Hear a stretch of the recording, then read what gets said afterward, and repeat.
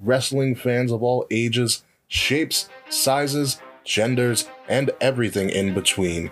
It is time to go to war and be the cure for the Common Wrestling Podcast. Welcome to the revolution. Buzz guys, my name is Kate Murphy. What's going on, everybody? This is Will Tarashuk, the founder of the Kings of the Rings podcast. What's going on, guys? It is I, the one and only Quiet Riot himself, Zach, your host of the Young Lions Perspective. What's up, guys? This is the Monday Night Delight. Greetings, one and all. This is your Prime Minister speaking, your favorite Canadian, Mr. Fret. Hey, what's up, you guys? This is Nate the Effin' Great from the Game Changer podcast.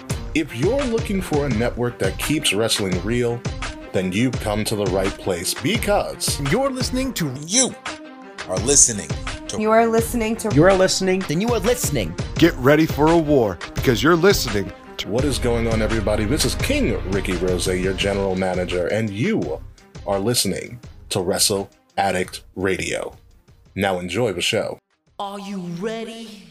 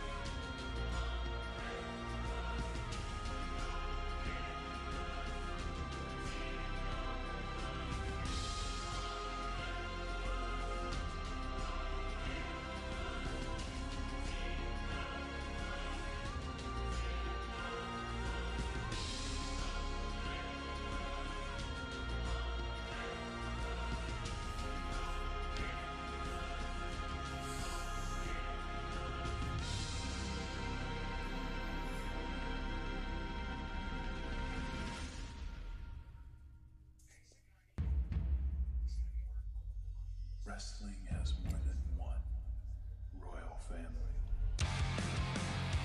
What's going on, guys? Zach from the Wrestling Wizards podcast here. Welcome to episode 259 of the YLP podcast. So glad to have you guys here with me. Kicking off your Friday, kicking off your weekend. I hope you're enjoying your day, your night, your afternoon, and your evening. Wherever you may be, wherever you are. And the world. Thank you so much for taking up this episode of the podcast. And as always, I greatly and truly appreciate it. Yes, ladies and gentlemen, it is Friday, 10 a.m. or whenever you actually hear this, doesn't really matter. But it's Friday. And of course, that means we get to kick off the weekend in proper YLP fashion with an episode of Light the Fuse, where I talk about this week's episode of AEW Dynamite. Give you the top 5 focal points of what we should kind of keep an eye on last year. And keep in mind as we go into next week's 1-year anniversary show for AEW. Again, thank you so much for checking out this episode of the podcast. It means a lot, especially as we head into now we're into the month of October, heading on the road to Full Gear, going down Saturday, November 7th, of course, live on pay-per-view, on PR Live, and all that good stuff. But before we get into this week's episode of Light the Fuse, of course, we got to pay the bills around here. This segment of the program is brought to you by, of course, our Patreon. Patreon.com/Wrestling Addict Radio. 17 cents a day may not get you much in this economy. Not as much as a smooth freaking Bazooka Joe piece of bubblegum. But with Patreon, 17 cents a day does go a long way. Let me explain. 17 cents a day can get you access to an exclusive Patreon group chat. On top of patrons such as Kavita, Slack, Quarantine Jane, course, Jermaine and all the other patrons that we have on there. And as always, thank you so much for your continued love, support, and patronage.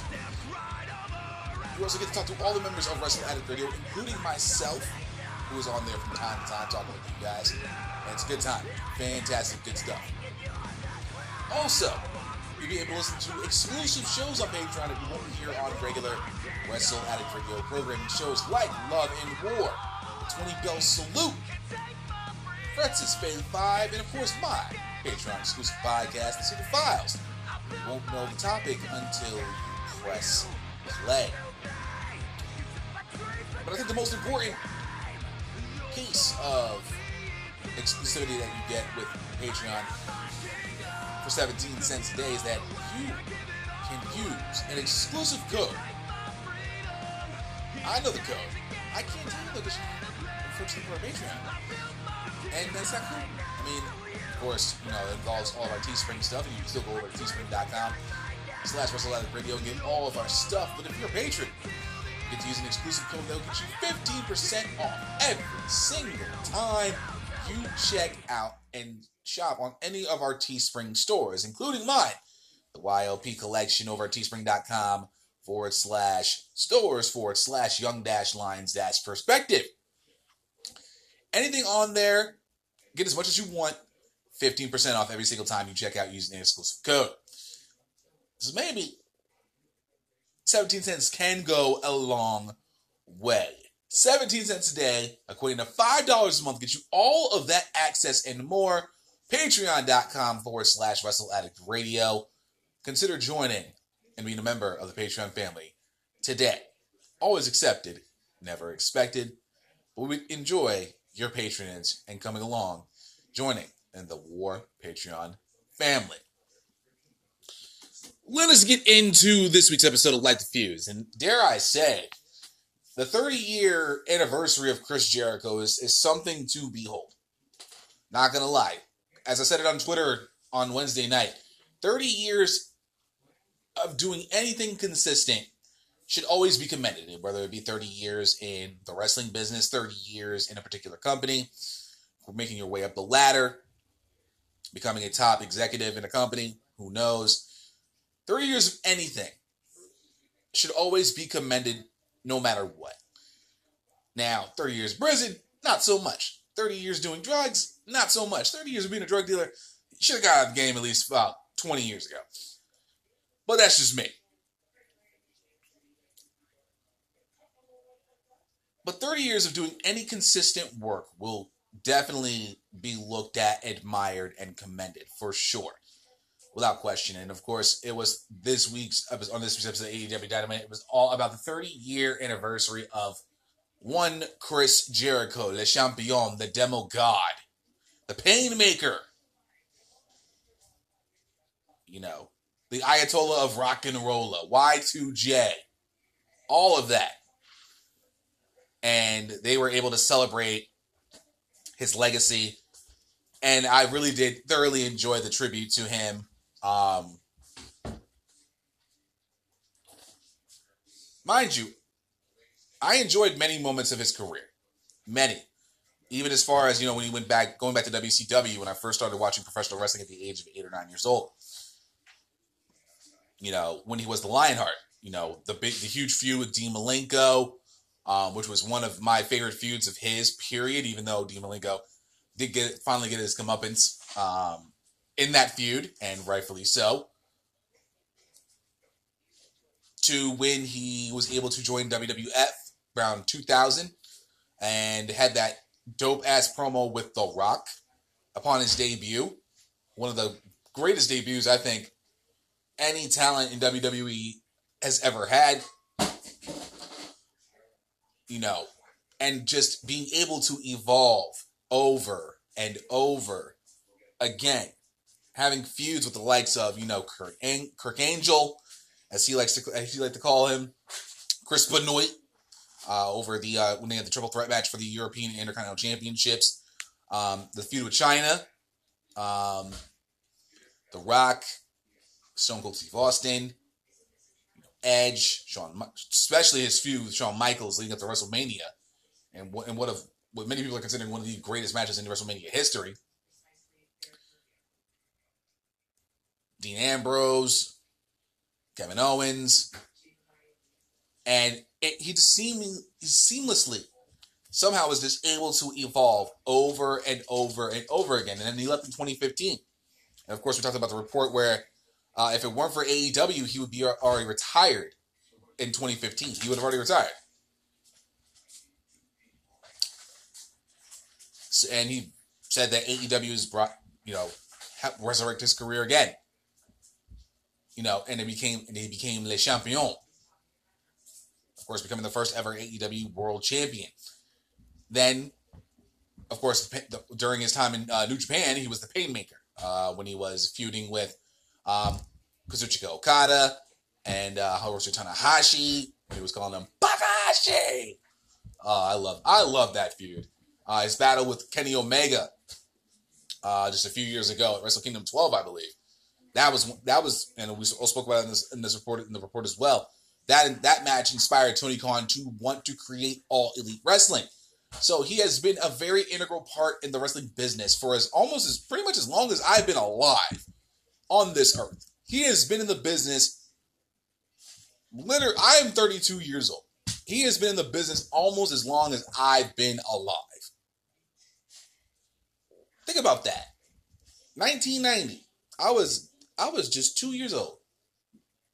A mute, according to my mother. And in that essence, that was when the career started. Of course, his career, I believe his stint in ECW, for those who don't know, he had a quick stint in ECW. And just seamlessly just be able to evolve over the 3 decades he's been a professional wrestler.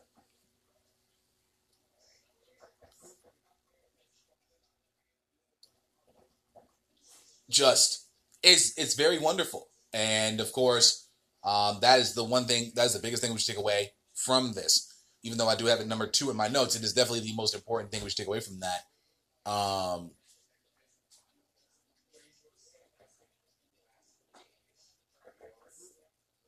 It's just been fantastic to watch his career flourish and him evolving. First ever undisputed champion in WWE's history. Having the feud with Triple H leading up to WrestleMania. It's one of those things where he's had just such a great career. It's been amazing to watch. The tribute that they had for him on Wednesday night, they had so many tribute videos. And just everything they had in between with that. Guys like Slash. Let me see if I can find all of it. His own dad, Ted Irvine, Dennis Miller, Hiroshi Tanahashi was probably the most important one. I'll say that in a second, because I even said the amount of love that he was receiving from celebrities was incredible. But there was one man in particular that caught my eye, and that was Hiroshi Tanahashi. Now I do have news on that, a possible rumor killer for a possible AEW NJPW partnership in the next segment later on in this episode. And we'll talk about that. His dad saying, you represent the world of professional wrestling with honor against some of the greatest names in the world, and now opening the door to so many young wrestlers, male and female, wanting to live the same dream you have. It's also been entertaining everyone around the world for those 30 years. You're not done yet, and I'm excited to see the next 30. Get going. Kick butt and get kick ass and get your ass kicked. So as long as you keep entertaining us, and you're so good at it. Here's a toast with a little bit of the bubbly. And even they had Bully Ray chugging some a little bit of the bubbly down. Let me see here. They also had Ricky Starks, Jungle Boy. Ricky Starks saying, he's one of the most influential people in this world. Jungle Boy saying he changed the way I think about wrestling. Darby Allin was in the crowd for many of his matches. Chuck Taylor even said that I patterned a lot of my career after Chris Jericho. Santino Ortiz saying, this is why we became a tag team. They read their first book and saw the blueprint of becoming a pro wrestler. Jungle Boy saying that Jericho has a way of creating a moment every time he's out there. Sammy Guevara saying he's a genius. Talking about their favorite moments, of course, in AEW. Sammy saying, him and the Jericho hug. Jungle Boys was taking Jericho to the time limit draw, which was his first big moment, which got him over with the crowd in AEW. Scorpio Skies, of course, Orange Cassidy punching Jericho into the giant tub of mimosa. Darby saying Jericho showing up at the AEW pep rally and how he changed the wrestling business, turned the wrestling business on its head.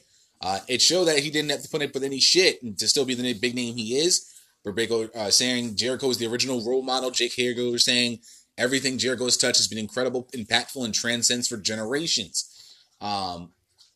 Even MJF had a little bit of a promo. Let me see. Oh, who else was I missing? Slat. Let me see. There's a lot of talent, and I'll get to MJF's in a minute because there was just because that was a pretty interesting one. Shaquille O'Neal, Gene Simmons, Don Callis, Lars Ulrich, Diamond Dallas Page.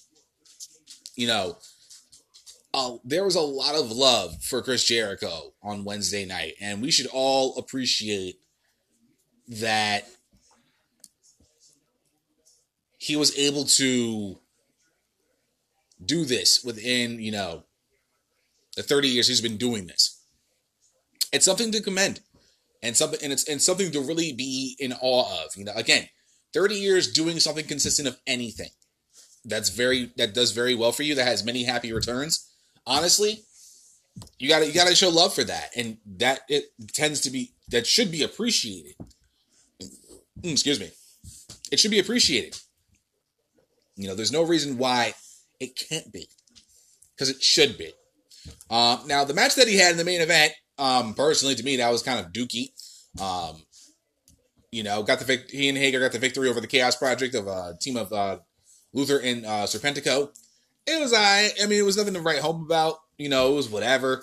But what was kind of interesting was the MJF portion of the Chris Jericho Love Fest, as I like to call it.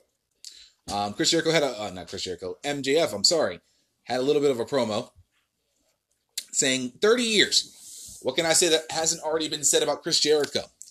Here's the story. They say never meet your heroes, but I'm inclined to disagree. First time I really got to talk to Jericho was after Double or Nothing. I was slightly inebriated, and it was his first big brush with being a real star here. Jericho walked right up to me after the after party and said, "You've really got something. Keep it up. Don't stop. Keep studying. And don't be afraid to pick and take little nuances from people you look up to." I took my index finger and pointed right at him. Jericho smiled, and I will never forget that. As our friendship begins to bloom more and more each week, I just want Jericho to know I'm proud of you. How inspired I am by you. I may or may not show up in person to congratulate you myself tonight. And that he did right after Chris Jericho and Hager got the victory over the Chaos Project. And even, of course, Lance Storm, Kevin Smith, Eli Roth talking shit. The Beatles were only together for 7 years, so you're basically 4.5 times better or something like that. Gabriel Iglesias, Chavo Guerrero Jr., who was in Australia at the time. Steel Panther, I guess that's a band. Ultimate Dragon, congratulating Jericho for 30 years in the industry. Paul Stanley, getting to the top is one thing, but staying there is truly incredible. It was just so much going on here. After the match, after every member of the Inner Circle had a part to play in it, he said, "Hey, listen, 30 years in this business, thanks to all of you. And I just want to say from Outcomes MJF, he said, I'd maybe be here in person to congratulate you, but I don't want my music playing. This isn't about me, it's about you. Wardlow's bringing out something big." MJF said, "I'm not here to step on your toes or steal the spotlight. I'm here because I respect you." It's true. And they get in the ring, excuse me, they get in the ring with this, whoever they have underneath this curtain. He says, "I want to be a part of the celebration of the champion." And it's about time for the conversation to end. It's gift o'clock, and I'm ready to rock. And they come out with Clowny Show, clown version of Jericho. And then they had a present wrapped up, which was actually a huge picture of MJF. He's like, "Is that not amazing?" Yeah, it's really great. And he takes the picture, smashes it on the clown's head, gives him the Judas effect. Jericho then says, "I hate clowns, and don't you ever interrupt me again. You understand me?" I got you. He thanks everyone and wishes them a good night. Out comes the rest of the AEW roster. He gets all the credits. Executive producer, directed by Jericho, everything. Even got catering. And, yeah. So, not only did we get a love fest for Christopher Bartholomew Jericho, as Shaquille O'Neal lovingly called him, but we're still furthering the more than likely feud between MJF and Chris Jericho. It's gonna happen. It's going to happen. Relax. It's going to happen. I don't know if they're going to do it at Full Gear. I would be shocked if they did it at this point, because they've really been kind of building it for quite some time. And I've talked about this at length. They've been doing this for months, since late last year, when the Cody feud actually started. And that, I even said back then, that was a huge star-making moment for MJF to go toe-to-toe with Jericho in a promo and actually keeping up with Jericho. That's a big thing for him. So keep that in mind. MJF and Chris Jericho is bound to happen sometime. It's just a matter of who says what and who actually starts it. I mean, personally, I would have liked to see a proper video tribute. You know, understanding, some of the stuff in WWE they probably weren't going to be able to get, because you know how petty Vince McMahon is and all this stuff. But it really would have been cool to see a nice, solid video tribute for Chris Jericho. Really commemorating his 30 years in the business. And,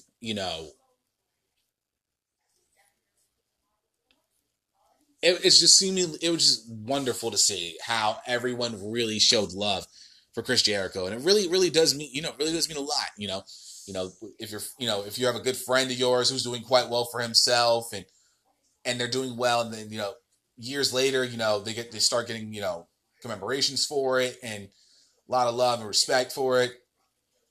It does mean a lot, and it should. And we should love the fact that, you should love that. We should appreciate that. And it was a very good night for Chris Jericho to see all of that go down. But enough with the love fest. Let's get on to the remainder of Light Diffused for this week. Cody Rhodes and Mr. Brody Lee went through hell and back in their dog collar match on Wednesday night. I understand that this was Chris Jericho's 30th anniversary show, but this was the match that should have main evented this week's episode. And I really do mean that. And I'm sure this will be quite the unpopular opinion, and I really do not care. A match of this magnitude, the return of Cody Rhodes to the ring, and being able to have the match that he and Mr. Brody Lee had on Wednesday was just brutality at its finest. This is my kind of brutality. As a person who has watched CZW, Tournament of Death matches, who has watched, Texas Death matches with Lance Archer and Jon Moxley, who has seen countless TLC matches, ladder matches, barbed wire ropes matches. I've seen a lot of brutality in a professional wrestling ring. This was my first ever watch of a dog collar match. I've seen strap matches. I've seen all that. Never have I seen a true dog collar match. And I'm being dead serious about this. This is my first ever dog collar match. They had Greg Valentine there, who was pretty much like the, of course, he and Piper had what Justin Roberts had said was like one of the most vital, I guess the most vital dog collar match in the history of the business, between he and Piper many moons ago, before I was even born. And they had him in attendance watching it. He was watching the match. And they really played this up to be a very important matchup. Now, Cody winning the championship back, I'm perfectly fine with. Because now the series is at 1-1. So I don't know if they're going to do anything for Full Gear. I don't know if they'll do anything of the sort, or if they're going to maybe wait it out a little bit. Maybe wait. I don't know if they're going to wait 4 weeks. I don't know what they're going to do with that. I don't know exactly what they're going to really do with the ending of the feud. But considering the fact that Full Gear is going to be 4 weeks from tomorrow.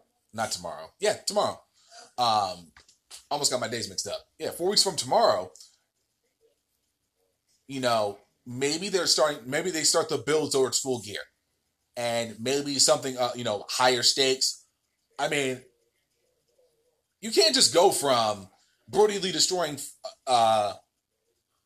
Cody Rhodes in 3 minutes to dog collar match and not expect, something crazy to end their feud possibly in 4 weeks' time. I don't know exactly what they would do with the ending of the feud. I really don't know what they would do. I couldn't even fathom at this point when you go from regular singles match to dog collar match. What do you do? What do you absolutely do now? What can you do to complete this feud? How does this feud end between Brody Lee and Cody Rhodes? I honestly couldn't tell you.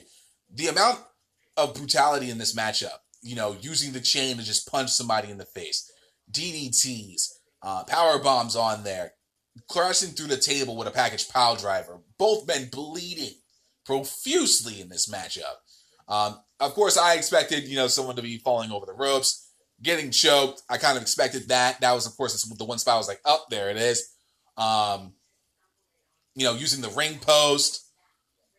And they oh my God, they really turned this into a war. And I loves me that all day, every day.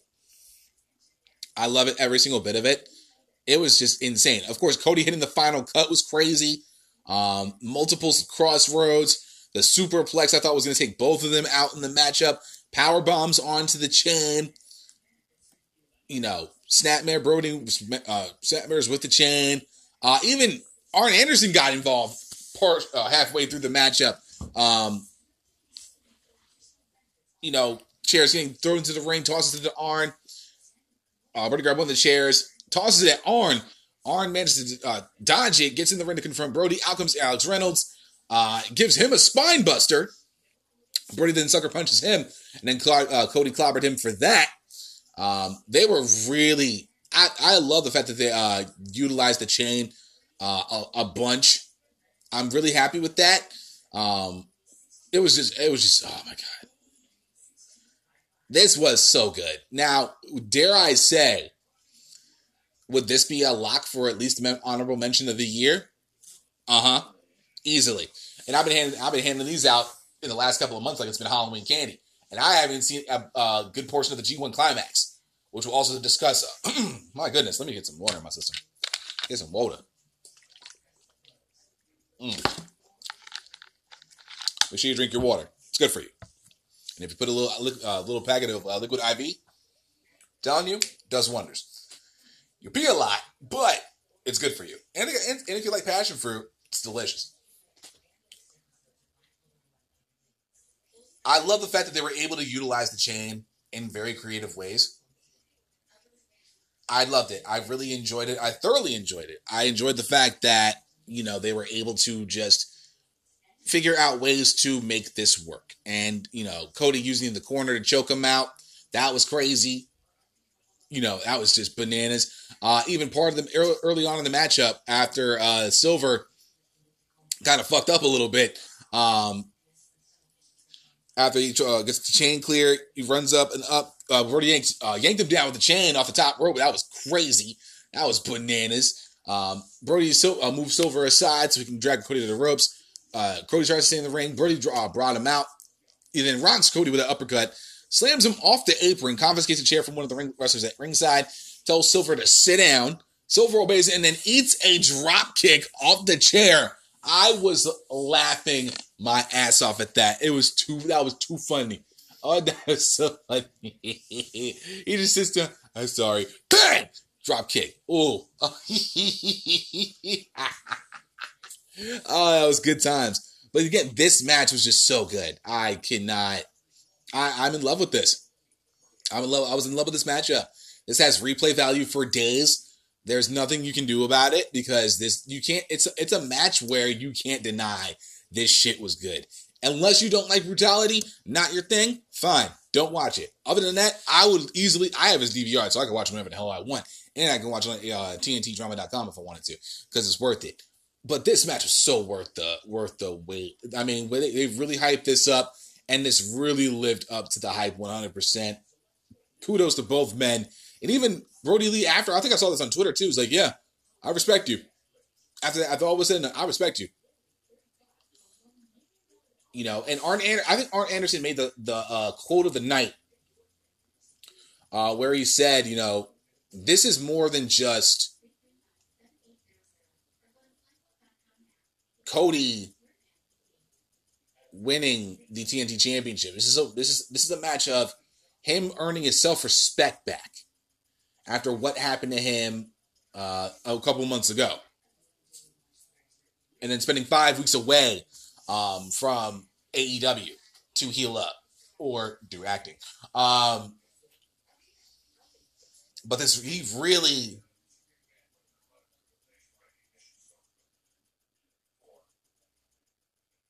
he did so well. They both did this so well, and I was very, very pleased with the matchup. Again, if you haven't seen this matchup yet, go out of your way to see it. I'm not gonna. I mean, I give you bits and highlights. I didn't even tell you who won the match. It was that good, but you'll figure it out on your own. Just everything about this matchup, I think, was just very, very fantastic, and I would watch this match 8 million times over and never get bored of it, and just find little bits and pieces of detail just to really enjoy all of it.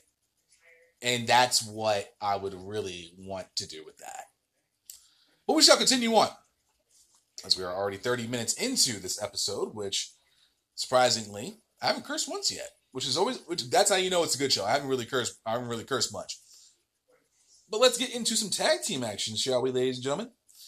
Now, FTR versus Best Friends next week for the AEW World Tag Team Championship is going to be damn good. And we know it. But I sure as hell wasn't expecting the Hybrid 2 to give FTR a run for their money in their tag team title match on Wednesday night. Now, for those of you who don't know the Hybrid 2 is, the team of Angelico and Jack Evans. Very, very lightweight boys, but definitely are some high flyers for sure. And to earn this title match, they actually won their last 3 out of their 4 matches on AEW Dark. Now, I haven't watched Dark, I would say, in over a year. So I really may miss out on a lot of things with AEW Dark. Maybe a feud start, or if it's just matches that, are getting... I mean, we talked about this before. Griff Garrison talked about, getting opportunities. I think Brian Pillman actually was the one who talked about, getting opportunities, being able to see what they've gotten over in AEW Dark, possibly going on main TV, which I do thoroughly enjoy. So it's really cool to see that the Hybrid 2, winning 3 out of 4 matches gives them the title shot. It's not bad. And they really did give FTR a run for their money. In this title match, I believe, was it? Yeah, it was Excalibur who said it. Like, they're really throughout the match, they were giving them a run for their money. This was a good match and a really nice opportunity for, Angelico and Jack Evans to really do some things. And it was really fantastic to watch them, because I hadn't seen them in a while either. I really hadn't seen Angelico and Jack Evans for quite some time. So it was a nice refresher to see, Angelico and Jack Evans back in the ring, going up against the team of FTR. This was really fun. This is a really fun match to watch. And of course, y'all know, this is 20-minute time limit. If you can beat the FTR squad in 20 minutes, you get the AEW World Championship. If it goes 20 minutes, match ends in a draw and FTR retains. Pretty simple as that. Now, a key thing was also as well, the Young Bucks were watching backstage. Weirdly looking back at the television, kind of weird, but I'm okay with it, I guess. So it was really one of those things where you're just like enjoying it. I really just like, yeah. I was just thoroughly impressed with the entirety of this matchup. Give me 1 second, I'm sorry. Just checking something out real fast. Making sure all is good and we are good. Because my thought was, okay, they're just going to squash him out real quick. About less than 10 minutes, nothing too crazy. Nothing too serious. But really, this was an impressive matchup. And they really took it to FTR. Of course, FTR were going after the knee of Evans throughout the matchup. Snap death locks, shin breakers, two shin breakers back to back. And that was kind of the story of the matchup. FTR going after the legs of Jack Evans, as they know he is a high flyer. Take away a man's base, you pretty much have him dead to rights. You're halfway there to having him dead to rights. Using dragon screw takeovers, double inverted STFs. Very, very nice hold there. Crowd actually was backing the Hybrid 2 at one point in the matchup. So maybe it's just more hate for FTR, since they are heels, of course. And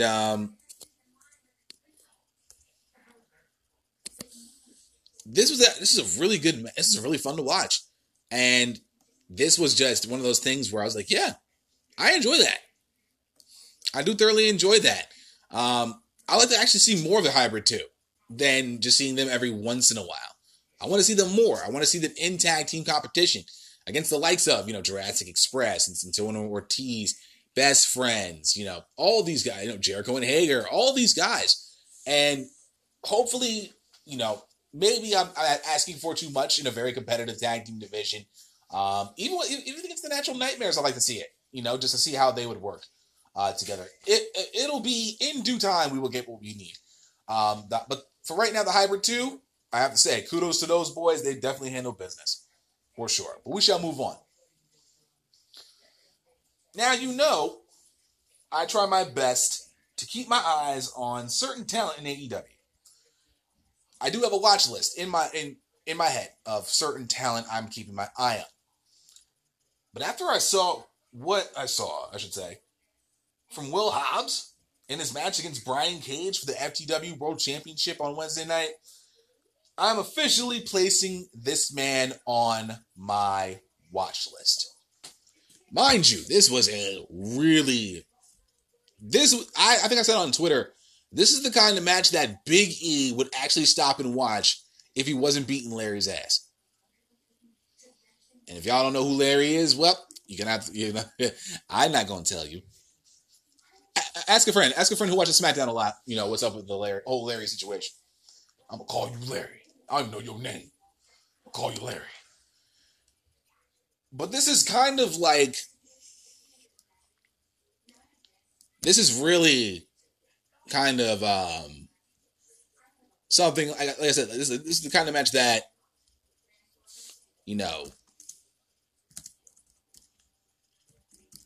this is a Haas match. This is a really, really, one of those things where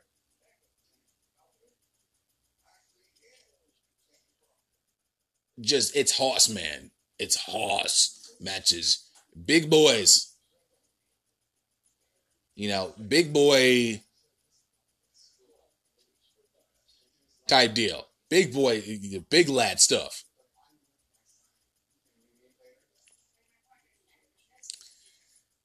I loved it.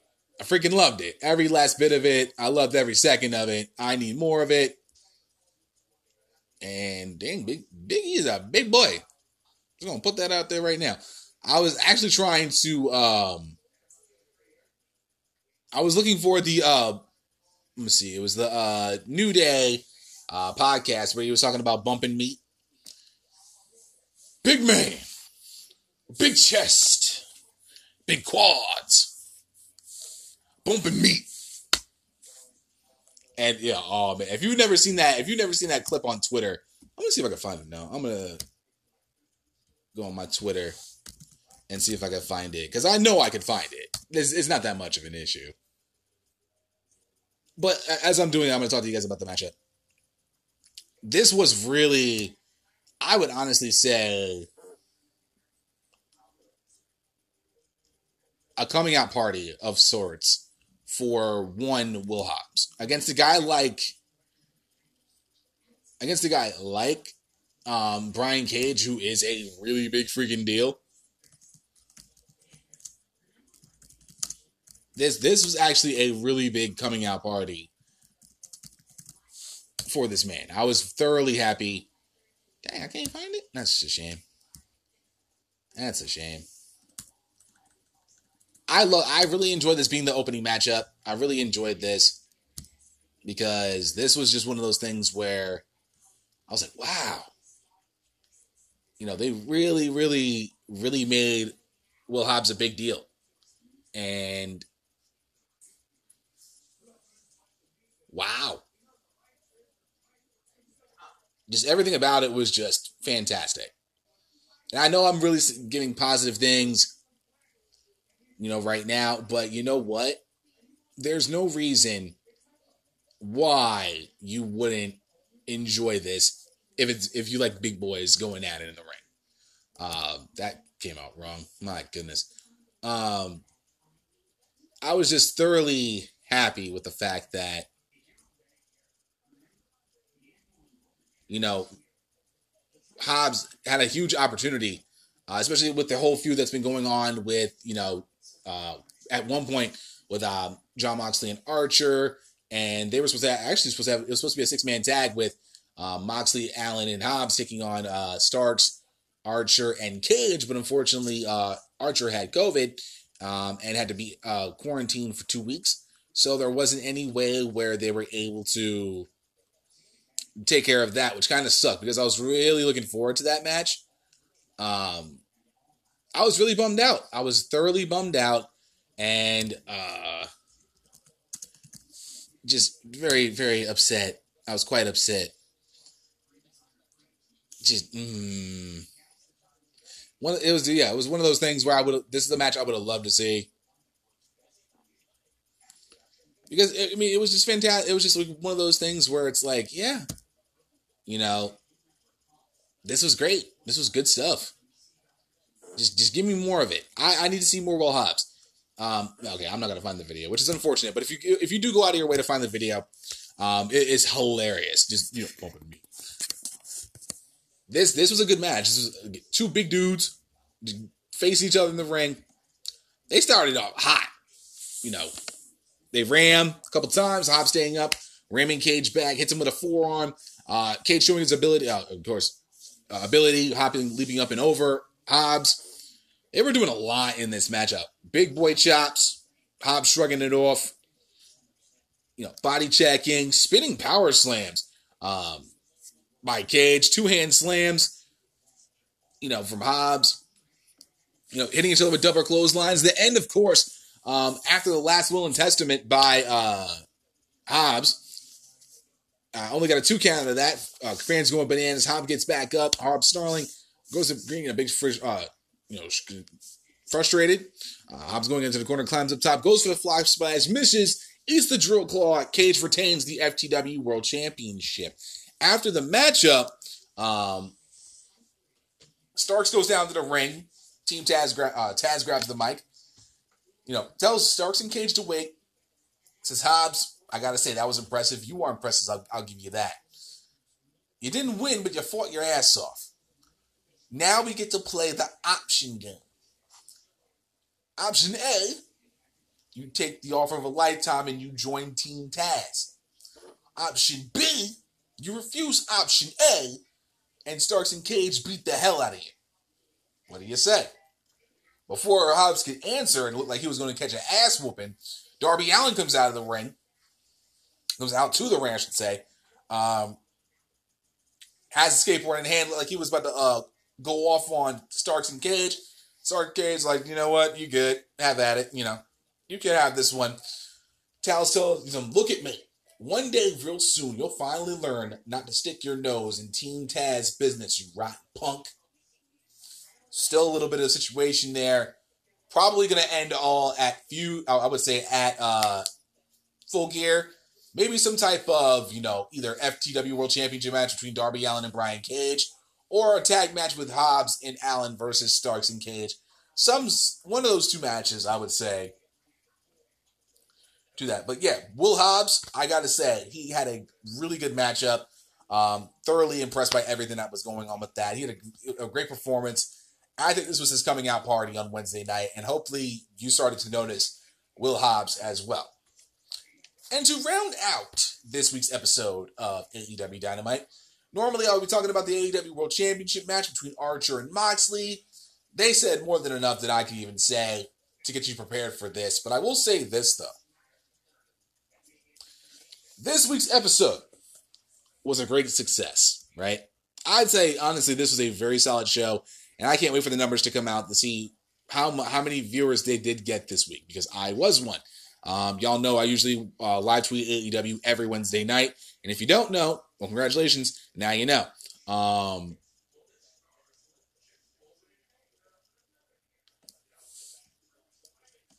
Next week's 1 year anniversary show, I think, is going to take the cake. I think they're going to make this show look like a regular old Wednesday night episode of Dynamite, and they're going to take this episode to the woodshed. I really do. You got to think, not only do we have the AEW World Championship between Moxley and Archer, right? You're also going to have now the AEW TNT Championship defended against Orange Cassidy.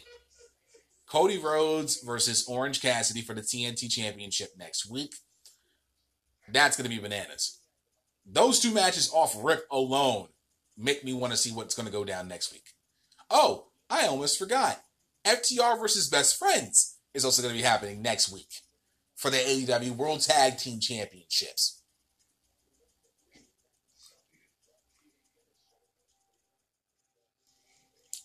That's a hell of a card already. Those three matches alone, that is pay-per-view worthy. And we're going to get that on cable next Wednesday. I have to say, it's going to be fun. This is going to be a fun night. This week and next week are going to be really solid nights for all of us. I mean, this week they did a lot. They did a lot to progress as we head towards Full Gear in about 4 weeks' time. They really, really did a lot to progress to everything, and I love that. Next week, 3 title matches off rip. Off rip, 3 title matches. World title, TNT Championship, World Tag titles. And that last match, is 60 minutes long. One fall to a finish, 60-minute time limit. This could end up being a possible show of the year candidate. Not saying I do shows of the year candidates, because I don't, and I probably don't plan on it for the YLP Awards in late December, because that would just be way too much on my hands, and I would not be able to pick just one show out of the entire year that was like, this was great. This is probably the best show of all 2020. Wouldn't be able to do that. But I'd say if there was a show of the year candidate, I would probably be putting this in the prediction category. That next week's episode of AEW Dynamite, when we talk about this next Friday, is going to be one for the books. And I cannot fucking wait. But that's going to conclude this week's episode of Light the Fuse. When we come back for episode 257, Jesus, that was Monday, the YLP podcast, we're going to talk about some news. I got updated standings for the NJPW G1 Climax. I got a rumor killer on possible AEW NJPW partnership. Of course, y'all know today is the WWE draft beginning tonight for SmackDown. I got the rules and the talent pools that are revealed for this week's draft, and I have some news on Brody Lee saying the original plan for Cody feud was not to win the TNT Championship, and my dog Marley apparently has seen something, and no. Hi. Yes, we'll talk about, yes, hi. Relax. Yes, I know. You want to see the doggy and you want to chase it, you want to eat it. I know. You get so excited. I know. You get so excited. You get excited for dad. Yeah, I know. Get excited for that. Yeah, go. Marley just saw a dog and she got all kinds of excited because she wants to eat it. You can't eat it. No, you can't eat it. Yes, I love you too. So, when we come back for the break, I'll talk all about all of that news and more for episode 259 of the YLP podcast. Stay tuned. We'll be right back.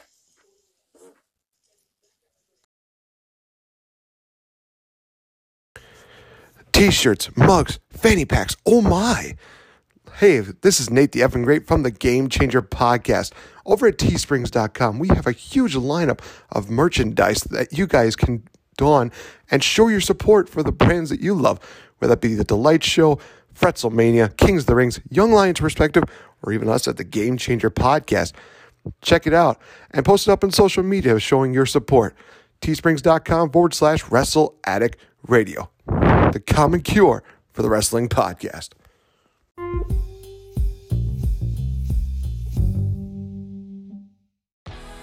And we are back with episode 259 of the YLP podcast. Hope you guys enjoyed this week's episode of Light Diffused. Now, as we move ever so close to the weekend, I got a little bit of news that I wanted to talk about and get into, especially the G1 Climax. Y'all know, and as I've been saying it for the past, since it all started, that it will be very hard to keep up with the G1 Climax because they are literally doing this every single day for 3 weeks straight at least. Very hard to keep up with it. Very hard to even go back and watch matches because, of course, work, gym, podcasting, all that stuff. So I'm not able to keep up with all of the G1 Climax as a whole. I do my best to try to keep it up as best as possible. Usually in terms of match of the year stuff, I'll definitely go back and watch some of the G1 Climax to kind of get an idea of what matches were definitely fire. And literally, I'm not going to front with you. The only match card I have literally seen in its entirety from beginning to end was day 5. It was day 5 of the tournament. And so that shows you how much I unfortunately have not been able to watch the tournament. But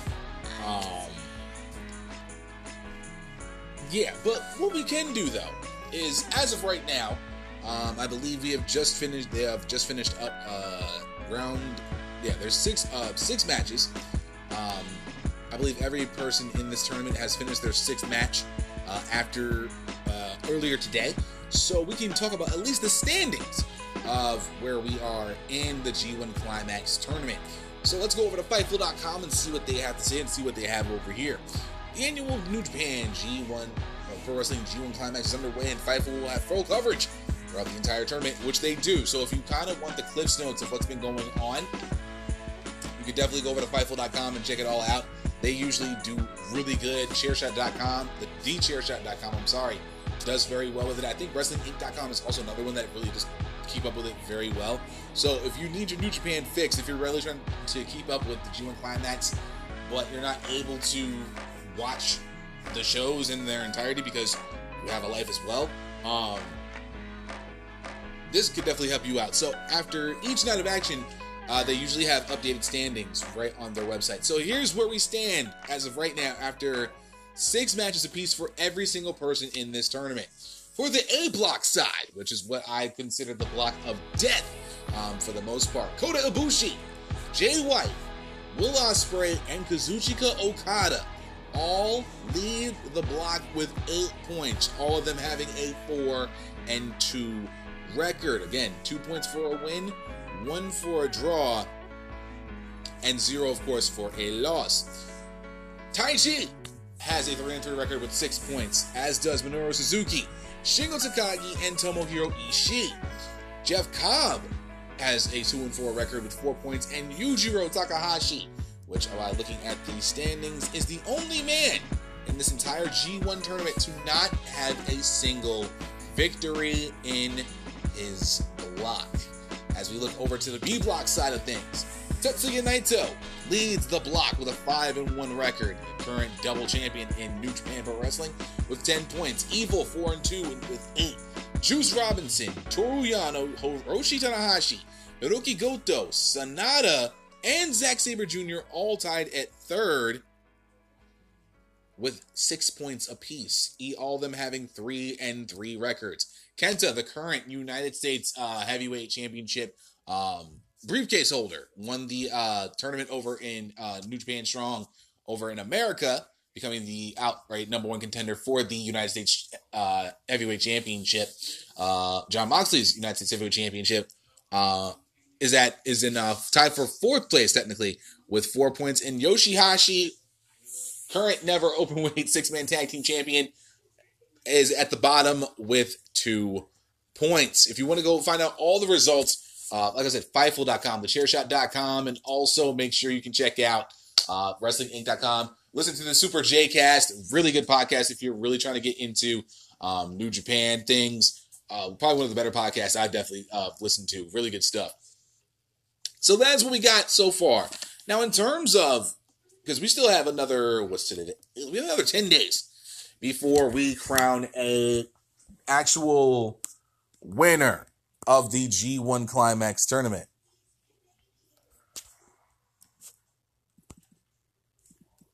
And I'm really excited to see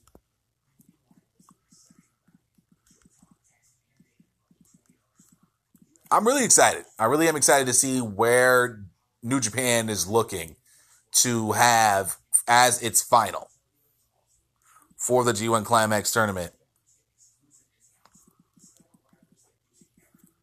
Because it's one of those things where,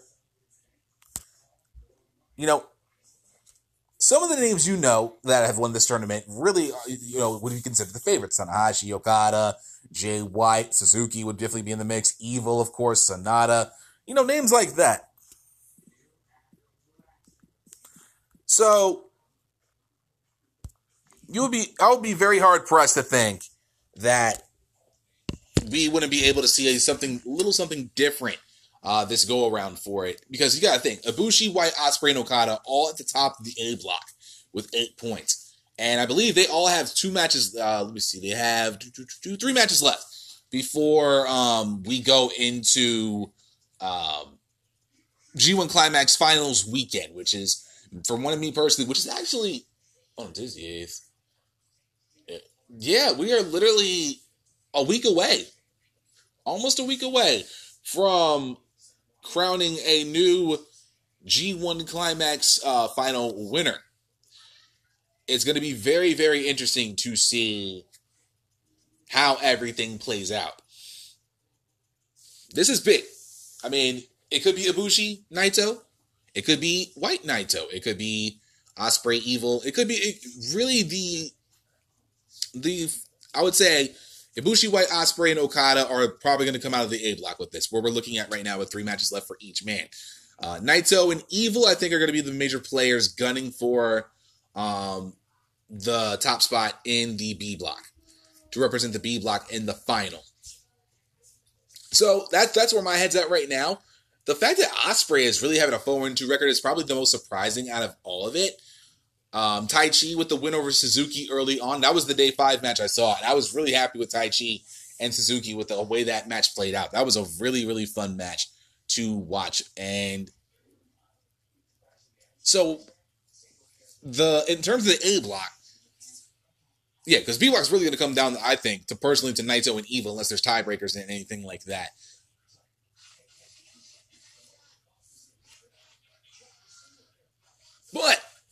But Ibushi, White, Ospreay, and Okada, that's going to be some crazy. That's going to be some madness. I believe Ospreay beat White. I'm not sure if Ibushi and Ospreay had their match yet, and Okada and Ospreay had their matches. So there's a lot to dive in with 3 matches per man left. Honestly, Okada Naito would be a banger. Ospreay Naito would be nuts. I think that would be nuts. White Naito would be crazy. Ibushi Naito, Ibushi Evil, White Evil. That would be, there's a lot of, with these 6 guys, there's a lot you can really do with this. it would be very, and now the really big surprise, honestly, I'm sure people are surprised by it, but it shouldn't be a surprise to anyone. It's Tanahashi. And a lot of people would think Tanahashi would usually be in the mix to be part of the G1 Climax final. Maybe a little, sometimes you gotta switch it up a little bit. Gotta switch things up. And Naito and Evil is gonna be your storyline. Because Naito and Evil have been rivals pretty much ever since Evil pretty much said deuces to Los Ingobernables and became part of Bullet Club. So, we'll see how all that pans out. But the fact that you got Ibushi, White, Ospreay, and Okada at 4-2 right now is really intriguing, and I can't wait to see what we have going on with that there. Well, before we continue on, y'all know I got to pay the bills here. And this segment is brought to you by our Teespring stores. More importantly, my Teespring store over on teespring.com/stores/young-lions-perspective. Okay? Got all good stuff over there. Revamped everything on the page. Very, very easy. Much easier to actually use for all of your YLP merch needs, for sure. All clothing for men, women, and the young cubs out there, for sure. Without question. Gotta love it. Because I love it. It's clean. My mama got some. My sister got some. My youngins got, my sister's youngins got some. And I gotta get the pictures from my sister because we gotta show off that hashtag Fashion Friday merch. And of course, if you are a patron, 15% off every single time you absolutely use that exclusive code to check out at your register. And if you have any YLP merch that you have bought and you have been receiving, do not hesitate to drop that photo in your Twitter and tag me over at YL Perspective over on my Twitter, or at young_lions_perspective in my Instagram.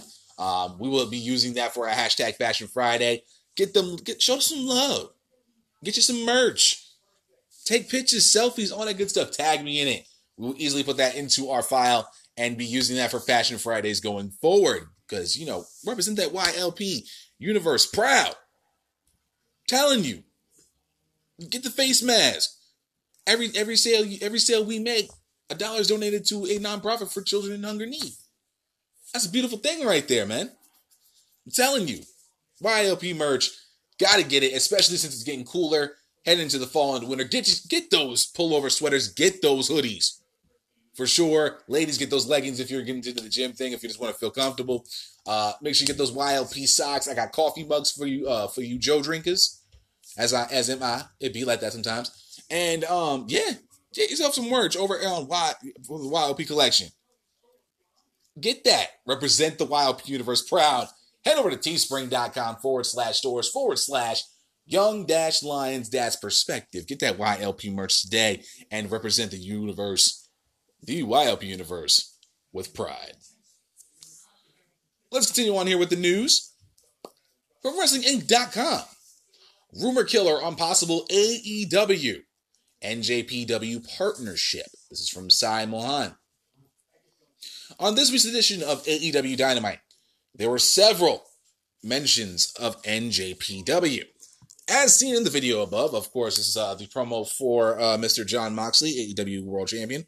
A promo package hyping the upcoming Jon Moxley vs. Lance Archer AEW World Championship match featured highlights of their Texas Death Match from NJPW's Wrestle Kingdom 14. Furthermore, Hiroshi Tanahashi stood in front of an NJPW banner to congratulate Chris Jericho on his 30-year anniversary in the pro wrestling business. Also, Excalibur name-dropped New Japan and its head booker Gato while in commentary, talking about a match that he had with in Japan with Luther and I forget the other opponent. I really forget. Oh man, this sucks. But I know it was involving Dr. Luther and Chris Jericho, which is why he brought up Gato, who is the head booker of NJPW, and he is quite fantastic with what he has done over the past, I'd say, 4 or 5 years in New Japan. When a fan on Twitter wondered if AEW airing a video of Tanahashi is a sign of things to come, Dave Meltzer on the Wrestling Observer noted that wrestling fans should not read too much into the developments. Quote, "Not necessarily. That was Jericho's doing. He loves Tanahashi. Ultimo Dragon was on as well. He tweeted, AEW and NJPW have reportedly had an icy relationship since AEW was established in 2019. However, there is speculation that the relationship might improve in the aftermath of NJPW president and CEO Harold Meij's exit. AEW president Tony Khan was also quoted as saying in the latest Wrestling Observer newsletter that Meij's departure could spell good things for the two companies. Quote, I'm not sure yet, but my initial gut feeling is it could be good. I personally would love to see an AEW NJPW relationship because I'm petty, and I would really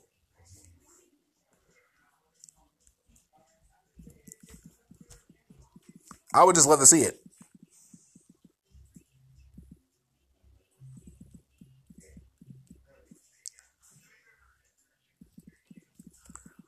I'm just thinking in my head how a possible AEW NJPW relationship could be. I really am. That's why I went silent for a second.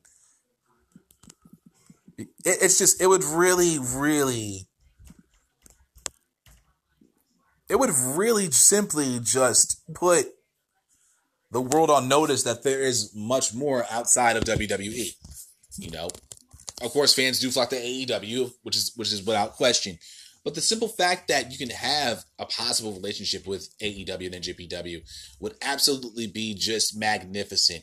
Given the talent that you have there in New Japan that could work with guys over in AEW. Mind you, there are a lot of people that are in AEW right now that used to work in NJPW. Guys like Lance Archer, Cody Rhodes, Kenny Omega, Hangman Page, an MVP of mine for 2 years ago for the G1 Climax. Who else has been there? I think Dustin Rose is working in Japan. The Young Bucks, former IWGP heavyweight tag team champions and former junior tag team champions over there, had banger feuds in the junior tag team division as they were holding the championships. Great times. Let me see. Who else was over there? Trying to think. Nakavara. Hager was never there. Jericho, of course. Miro just signed a contract with AEW that allows him to go over to New Japan Pro Wrestling. So there's a lot there to work with. Think about the matches you could have with that. Think about a possible Ibushi Omega reunion. Will Ospreay taking on, an MJF? In Okada versus an Omega again. Okada Moxley, and I believe Moxley was involved in a G1 Climax. Current AEW World Champion. Was in the G1 Climax. Naito versus Moxley. I would love to see that again. The possibility is there if both organizations are willing to come out to a compromise and are able to, want to work with each other. Maybe Harold Meij is the catalyst. Maybe Harold Meij leaving is maybe the one thing that was holding both companies back from being able to do so. Who knows? Would I love to see it? Absolutely. Will it happen? We'll find out soon enough. And hopefully it ends up being in the positive right direction. From Fightful.com, Brody Lee says original plan for Cody feud was not to win the TNT Championship. This is from Carlos Toro. Brody Lee almost didn't become TNT champion. The now former TNT champion had been in a feud with Cody and the Nightmare Family for the last couple of months, and began with Lee beating Cody in a matter of minutes to win the title. Speaking on the AEW Unrestricted podcast, Lee said the original plan was for him to not win the title. However, he didn't delve too much into those original plans because he doesn't like knowing too much about long-term plans. He did reveal that the first title match against Cody for the TNT Championship was presented to him about a week or two before it happened. Quote, I believe that the original plan was for me to not become TNT Champion. I don't know much. I'm not privy to the ins and outs, the nuts and bolts of it all. Probably because I don't want to be, because if I have a thought in my head, I'll quickly become married to it, and then if something changes, I go insane. I try not to know too much, and I kind of just live in the moment. I learned my lesson the hard way over many, many years, so I try to stay level-headed and not get too much information and receive things as they are presented to me. The match itself was presented to me like a week or two before it even happened, so I just wanted to train and look the part and do whatever is asked of me, Lee said. Lee spoke on the feeling he felt when he was on top of Cody about to become the TNT champion, and how his kids must have felt seeing it back home. Lee admitted that he had tears in his eyes when he watched the match back when it aired with his kids. Quote, I mean, laying on top of Cody, looking into the hard cam, imagining my son looking back on the other side, knowing I'm going to be the TNT champion and bringing that belt home to him. That's a very special memory. That Saturday night is one that I will never forget. It's something that worked out perfectly. We filmed that match before, and when we filmed it, it felt good. Great. But you never know how it's going to come across on television. And then when we watched it back at home with my two sons and me, I had tears in my eyes. It was just the culmination of so much bullshit and so much questioning myself and questioning my career and questioning my anxiety for 8 years, and watching it on TV was just an unbelievable experience, Lee said. Lee's run as TNT champion was relatively short-lived as he dropped the title back to Cody on the October 7th episode of Dynamite, ending his run as champion at less than 2 months. If you want to go and check out the rest of the podcast, you can go out. They have a link there. And of course, as I always say, if I use any of the quotes above, I credit Fightful for the transcription because, well, even though I am a small fish in a big pond that gets pissed off whenever I get picked on, you can try to flip it and get flipped on. For all my cannabis fans out there, always make sure you credit your, what you're reading from to ensure that you don't get fucked with. It bees what it bees. I like this article. I really do. I enjoy stories like this where, where original plan was he wasn't supposed to be champion, but they did it anyway. And honestly, I'm glad he did, because it turned out to be a very, very wonderful experience. Personally, between you and I.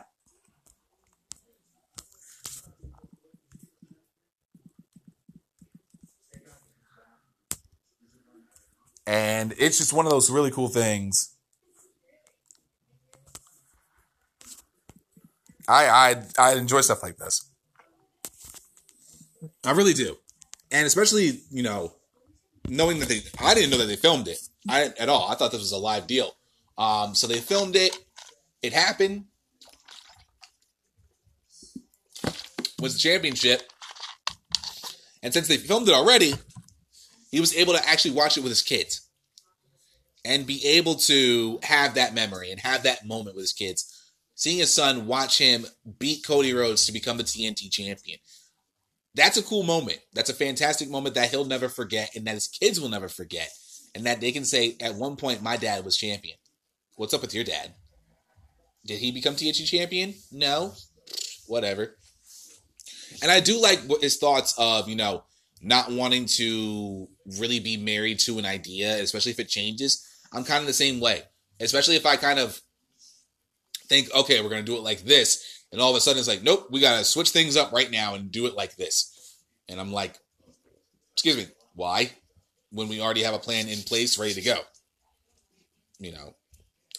I'm sure a lot of people deal with that, but I know I'm not the only one. But this is a really cool article to see.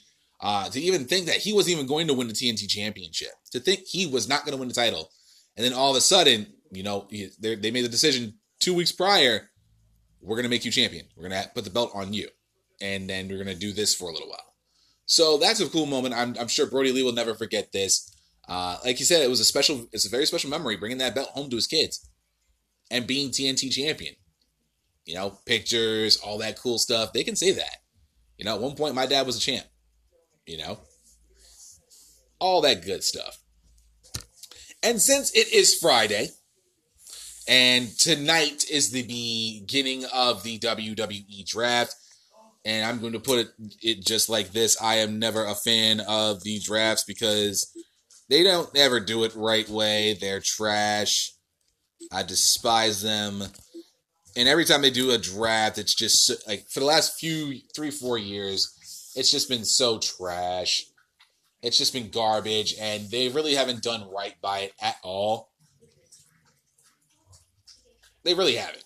They've just done the draft a disservice. But from WrestlingNews.co, we now know the rules and the talent pools revealed for this year's draft. This is from Andrew Ravens. The 2020 WWE Draft kicks off tonight, on SmackDown and will continue on Monday's episode of Raw. Ryan Satin of Fox Sports has obtained the rules as well as talent pools for the draft. Stephanie McMahon will announce draft picks for Raw and SmackDown. It was stated that executives at Fox and USA Network have been working with WWE officials over the last few weeks about their preferences for draft picks. The rules of the draft are listed as such. More than 60 male superstars, female superstars, and tag teams have been placed into the 2020 WWE draft. Since, fuck it. This is why I hate this rule. Since Friday Night SmackDown is a 2-hour show and Monday Night Raw is a 3-hour show, for every 2 picks SmackDown has, Raw gets 3 picks. No. Hate it. Hate it already. Same thing. This is the same shit as last year. This is the same bullshit as last year. Same thing with the tag teams. Tag teams still count as 1 pick unless Fox or USA Network, in conjunction with WWE officials, wants to pick 1 superstar from the team. Any undrafted superstars will immediately be declared free agents and be able to sign with the brand of their choosing. Hopefully that includes NXT. Off rip. I hate this. I hate the fact that they're using Monday Night Raw as being a 3-hour show. They should get 3 picks. No. Here's how I see this playing out. Here's how they should do it. 1, make it an actual sports style event where you have, people like Charlie Caruso and Booker T and JBL and, the team that they usually have for kickoff shows, really being commentary for the draft. Stephanie McMahon makes the picks, regardless, doesn't matter, I don't care. But give it really that sports style feel that I've been needing to see for quite some time, and they haven't fucking done it right. It is terrible. I hate this rule. It's very simple. 3 rounds. It's 3 rounds. No matter what. Actually, since there's going to be 30 picks, let me see. If there's going to be 30 picks, because, well, technically, it's 3. If you're going to do, I don't know how many picks they're going to be doing in terms of the entirety of the draft. So, I'm not sure if it's just 3 rounds, but here's how I would do it. The way I would do it, personally, if you're going to do 2 nights, right, I would honestly have done it like this. All 3 brands draft. Raw, SmackDown, and NXT. Now, you have your list that you want to have in your pool. Certain names you're going to leave out. Okay? And now more so for the NXT side, because names like Toni Storm, Ember Moon, they just came into the fold. We'll leave them out. But who you have on here is going to be interesting. But I want it to be all 3 brands. And at one point, there was a deleted tweet that was talking about who would you want to see drafted to Raw, SmackDown, and NXT. They immediately deleted that and went with just Raw and SmackDown. And fans went ballistic, talking about, so we're not going to let NXT's not drafting? They should. All 3 brands should be drafting.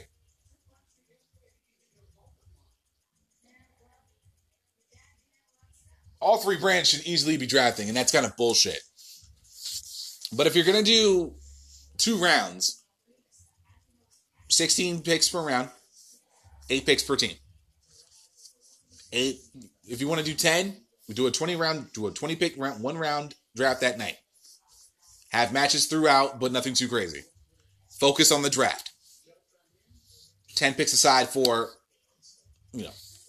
Raw, 10 picks for SmackDown. Alternating picks. None of this, SmackDown gets 2 and Raw gets 3. Fuck that shit. That's garbage. Fuck that.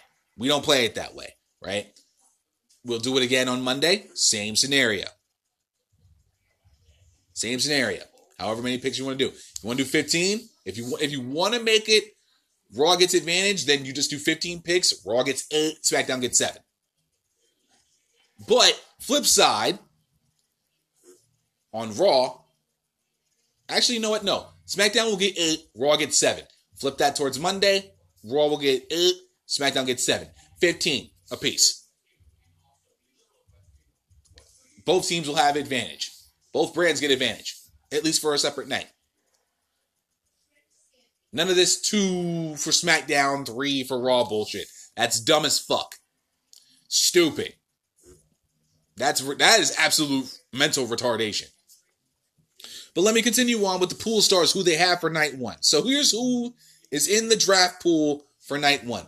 Asuka, Sasha Banks, Bianca Belair, Dana Brooke, Humberto Carrillo, Elias, why?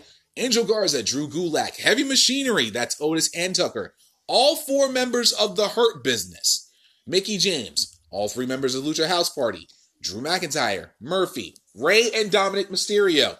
Naomi, all 3 members of the New Day. Roman Reigns, Ricochet, Seth Rollins, Mandy Rose, Shayna Baszler, and Nia Jax. Shorty G, we don't call him Shorty G here, we call him Chad Gable. AJ Styles, and Jey Uso. Okay, so that is the pool for which they will draft from for Friday.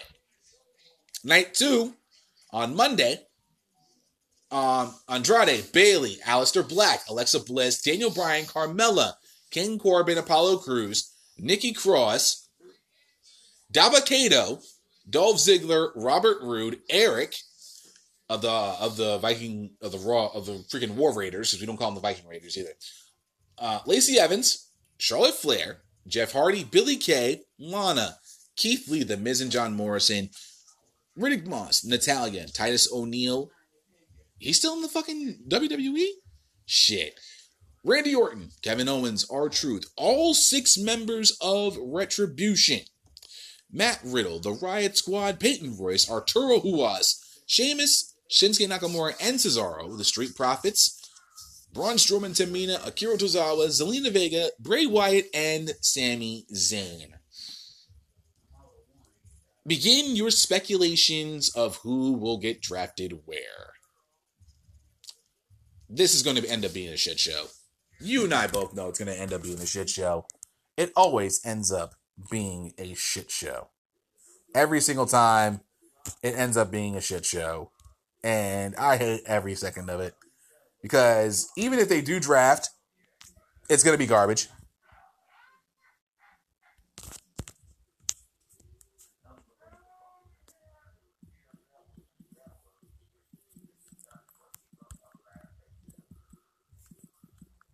I just don't know what they're going to be doing with this draft. Because, like I said, they never do it right. They never do right by it anyway. It's so freaking stupid. And they're going to make some dumb picks. I guarantee you they make at least a couple dumb picks throughout the entirety of this draft. And if they don't, it's a failure in and of itself. I already believe it's a failure. Before it even starts, and I'm just usually thinking like that. I don't know who they're going to bring over to SmackDown. I don't know who they're going to bring over to Raw. I honestly don't care. The only lock I would say of this draft, AJ Styles goes to Raw. That is the only lock I can think of in my head. If there's another one in there, I would say Murphy goes to SmackDown. Roman Reigns ain't going fucking nowhere. Roman Reigns will be drafted to SmackDown. There is no fucking way you can tell me, yeah, Roman's not going over to the Raw. Fuck that shit. SmackDown is Roman Reigns right now. And you need Roman Reigns on Raw anyway. I would say The Fiend and Alexa Bliss both will be going to Raw. Because he and Kevin Owens are in a little bit of a feud right now. And I know they're supposed to be having a match tonight on SmackDown. I read a report that there was supposed to be a major storyline between Bray Wyatt and Roman Reigns that was supposed to happen, but they scrapped it in favor of hi Marley, good girl. There's supposed to be a feud between Bray Wyatt and Roman Reigns, but they 86'd it because they had the whole feud with this Jey Uso right now, and a lot of speculation with The Rock at WrestleMania 37 next year, I should say, really kind of leaves Bray Wyatt out of the question. Yeah, so I'm going to say Bray Wyatt and Alexa Bliss are going to go to Raw and have a bit of a feud with Mr. Kevin Owens. I think it'll be a good thing for Wyatt to go to Raw. See what he can do over there, and especially be a new... Because McIntyre needs new opponents. he needs so many new opponents. It's not even funny. He needs so many new opponents right now.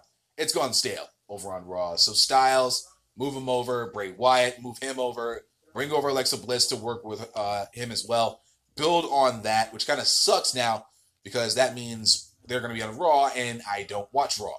So I don't know what that's going to mean for me. Maybe I'll have to see what they're doing. Maybe I'll have to watch WWE YouTube because I refuse to watch Raw because it's an insult to my intelligence, as it always has been for the past year or so. But we'll see how this plays out tomorrow night. Of course, y'all know, or should I say tonight?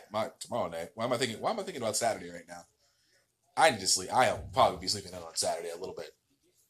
We'll see what happens tonight with the whole draft. I see some good picks, but I will be live tweeting tonight. As you know, I will live tweet every time I do SmackDown. We'll see how everything goes. But that, ladies and gentlemen, is going to conclude episode 259 of the YLP podcast. When we come back, we'll close out the show in proper YLP fashion and get you ready for episode 260 going down this Monday. Stay tuned. We'll be right back.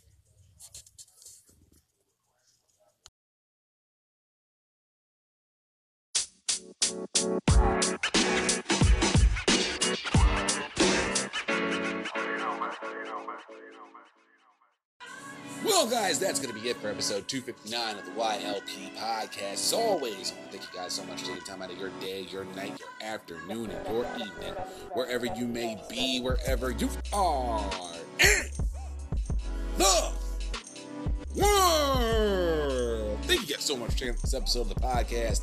And as always, I greatly and truly appreciate it. If you have any thoughts, concerns, opinions, comments, anything you want to talk about from this entire week's worth of episodes, news of the weekend, to the super show that was last week, this week, and the good, the bad, and the ugly that was NXT TakeOver 31. Also, with what today's episode is all about, do not hesitate to leave your boy an email at younglionsperspective@gmail.com. I have a new thing there that you can leave me an email over there. Any questions you have, if I check it out, I may check it out, over the weekend and see what we have over there. If I get any emails or anything like that, questions, I may do a show with that.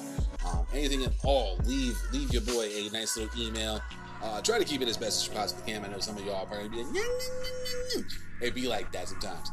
Also, you can leave a voice message over on anchor.fm/Young Lions Perspective and anchor.fm/WrestleAddictRadio. Also, leave a comment over on ambiguouspodcastsolutions.com. Much appreciated. Donate, send some shekels. Send some shekels my way if you want to, if you feel so inclined. Of course, if I like picking up what you're putting down, if I like what you're bringing to the table, for sure, I'll have no problem featuring your voice messages on a future episode of the YLP podcast. And I know I have one from my boy, Mr. Fretz, that I will bring out on Monday. I wanted to do it today, but I kind of want to wait until Monday and I'll kick off the show with said question. Fretz, you know exactly which one I'm talking about. I have it in the back pocket, sir, and I will be answering that question come this Monday. It's an interesting one, and it'll be a great way to kick off this Monday's episode of the podcast. Of course, if you enjoyed this episode, do not hesitate to tell a friend about the YLP podcast. Share this episode across all of your social media: Instagram, Facebook, Twitter, all the alt text, Gab, Parler, and the like. You can also use your text messages, slide in your friends' DMs with this episode. And I'll make sure you also use Facebook Messenger as well. You can utilize it very, very properly and use it to your advantage. Because, in these quarantine times, in these unprecedented times, we here at Wrestling Addict Radio try to be the solace, the entertainment, the warm grandma hug for all of you guys after the long day of work, or you're home at work and you're dealing with the kids, or you're just trying to find a gig. Anything like that, we here are trying to give you a source of just something to listen to for X amount of time to, just shy away from all the things that's going on in this crazy world of ours over the last few months. And we've tried our best to do that, and hopefully we've really taken to it, and we've seen it in our numbers, and we do appreciate that very, very much. Keep the numbers climbing, keep telling friends about it, and all that good stuff. Because, with the YLP podcast, the Kings of the Rings podcast, the Game Changer podcast, and of course, the Delight Show with Mans Chapel. We here at Wrestle Addict Radio are not only the cure for the Common Wrestling Podcast, but we are 100%, without a doubt, the everything, the absolute, the true, then, now, and forever, the alternative for professional wrestling podcasts, and that we are here to stay. Now, I know most of y'all do not have the Anchor app, and that's perfectly fine. You're not hurting my feelings at all. There are so many avenues you are able to check all of our podcasts out throughout the entire war realm that it is just insane to think that we have so many ways for you guys to check out all of our podcasts. And just in case you've been living under a rock for the past 3-4 weeks, we are also now partnered with Amazon Music and Audible. Yes, I don't know how we pulled it off. I don't know what we was doing, but we did it. And they were like, hey, Amazon Music, wants us to partner with them. We're like, yeah, we're going to do that. All right, cool. So, yeah, we are with Amazon Music. If you have Amazon Music subscription, anything of the sort, you can easily check out all of our podcasts over on there. Search for Wrestle Addict Radio. Same way with Audible. Search for Wrestle Addict Radio on there as well. Much appreciated. And please do check us out. Leave ratings, 5-star ratings. I don't know if we do that, but do leave 5-star ratings. Leave a review. Let us know what you're thinking about the podcast. We would greatly appreciate it. Get our feedback and all that good stuff. And, of course, also anchor.fm/Young Lions Perspective and anchor.fm/radio and ambiguouspodcastsolutions.com. And shout out to Will and the squadron over at APS for bringing us into the fold of the squadron. You know what I'm saying? And, of course, we also have all the other different platforms you can check out the podcast, including Apple Podcast, Google Podcast, Podcast Addict, Player FM, Podbean, Overcast, Breaker, Pocket Cast, Castbox FM, Radio Public, Stitcher Radio, and, of course, that good old Spotify. Bam! Search for the YLP Podcast, the Kings of the Rings Podcast, the Game Changer Podcast, and, of course, the Delight Show with Mans Chapel across all these different platforms. And you should have no problem finding us whatsoever. And if you do, well, that's a you problem at this point. That's a you problem. We got all, I just gave you the whole spiel there. If you want to stay up to date with everything that's going on with the YLP podcast, I'm quite active on the social media. You know what I'm saying? And I actually have a new Twitter handle. If you want to follow me over on the new Twitter handle, I can be found at YL Perspective. That's capital Y, capital L, capital P, Perspective. That will be my handle going forward for all my wrestling shenanigans. Swade Senator War, it will be my personal page. I have way too much shit going on over there. I have a new handle that's going to be strictly for live tweeting. And speaking of live tweeting, I will be doing live tweeting for AEW Dynamite every Wednesday night, SmackDown Live every Friday night, unless I have a prior obligation to attend to. I will let you guys know beforehand. Every WWE live pay-per-view, every AEW live pay-per-view, every NXT and NXT UK TakeOver special. And, of course, when it's 3:30 in the morning on a Saturday, and I don't think it's better to do because I went to the bathroom and can't go back to sleep, I do live tweeting for New Japan Pro Wrestling as well. If you want to follow me over on my Instagram, the mothership and the hub of everything that is YLP, you can find me over there at young_lions_perspective. Follow me over there. Of course, like I've always said, if you got fire pro wrestling memes, send them a couple in my DMs. If I like what you're bringing to the table, I'll have no problem putting that on my page, tagging you in it, tagging all the members of Wrestle Addict Radio, and you can have your 15 minutes of wonderful, pure magnificence. Even my dog Marley will sign off on it, right? You gonna sign off on it, mama? She's looking at me like, you woke me up, bitch. Yeah, we'll talk later. Also, if you want to find me over on Facebook, I still have a Facebook. I have not deleted it yet whatsoever, but I should have about 9 months ago, but we ain't gonna talk about that. But you can find me over there at Young Lions Perspective, or just search for Young Lions Perspective Podcast. Like the page, share the page, and make sure you damn well follow the page. We have over 100 followers over on the page, and I want to get that growing, get that going. You feel me? You feel me? So, and luckily for all of us, and especially for you, all my Instagram posts linked to the Facebook page, and you should have no problem seeing all my posts, everything that's going on. Trying my best to get back into the groove of things with Instagram and getting all my things up, so you should get a more consistent basis with that. But make sure you tell a friend about the podcast as well. Follow me on all these platforms to stay up to date with everything that's going on with the YLP podcast. I'll look over to the judges to ensure I have fulfilled all of my duties for this week. And I am looking over to the country of Australia. We'll get the choice today. And, oh, wait, they got something going on with COVID. Okay, I'm going to look over to the country of Denmark. I believe have not seen their judges yet. And I'm getting a thumbs up. So that means I'm all good for the week. Monday. It is a non-pay-per-view Monday. And that means a brand new episode of News of the Weekend. All the news that's fit for yours truly to talk about. And like I said, we'll be opening up the show with a voice message from Mr. Fretz himself. It's a very good question. I've already heard it, but I want to hear it again to kind of formulate my thoughts over the weekend. And that should be a very interesting way to open up next week's set of shows. Always good times with that. Other than that, guys, enjoy your Friday night. Enjoy SmackDown. Enjoy the draft as best as you can. If you're going to watch the G1 Climax, enjoy that. Let me know what you're thinking about it. Emails, anything like that. Like I said, anything you want, make sure you email me.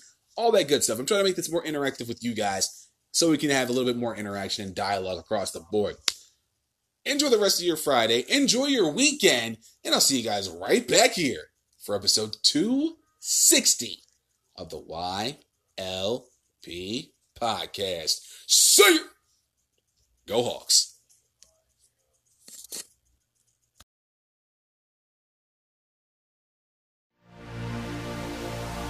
This has been a Wrestle Addict Radio branded podcast.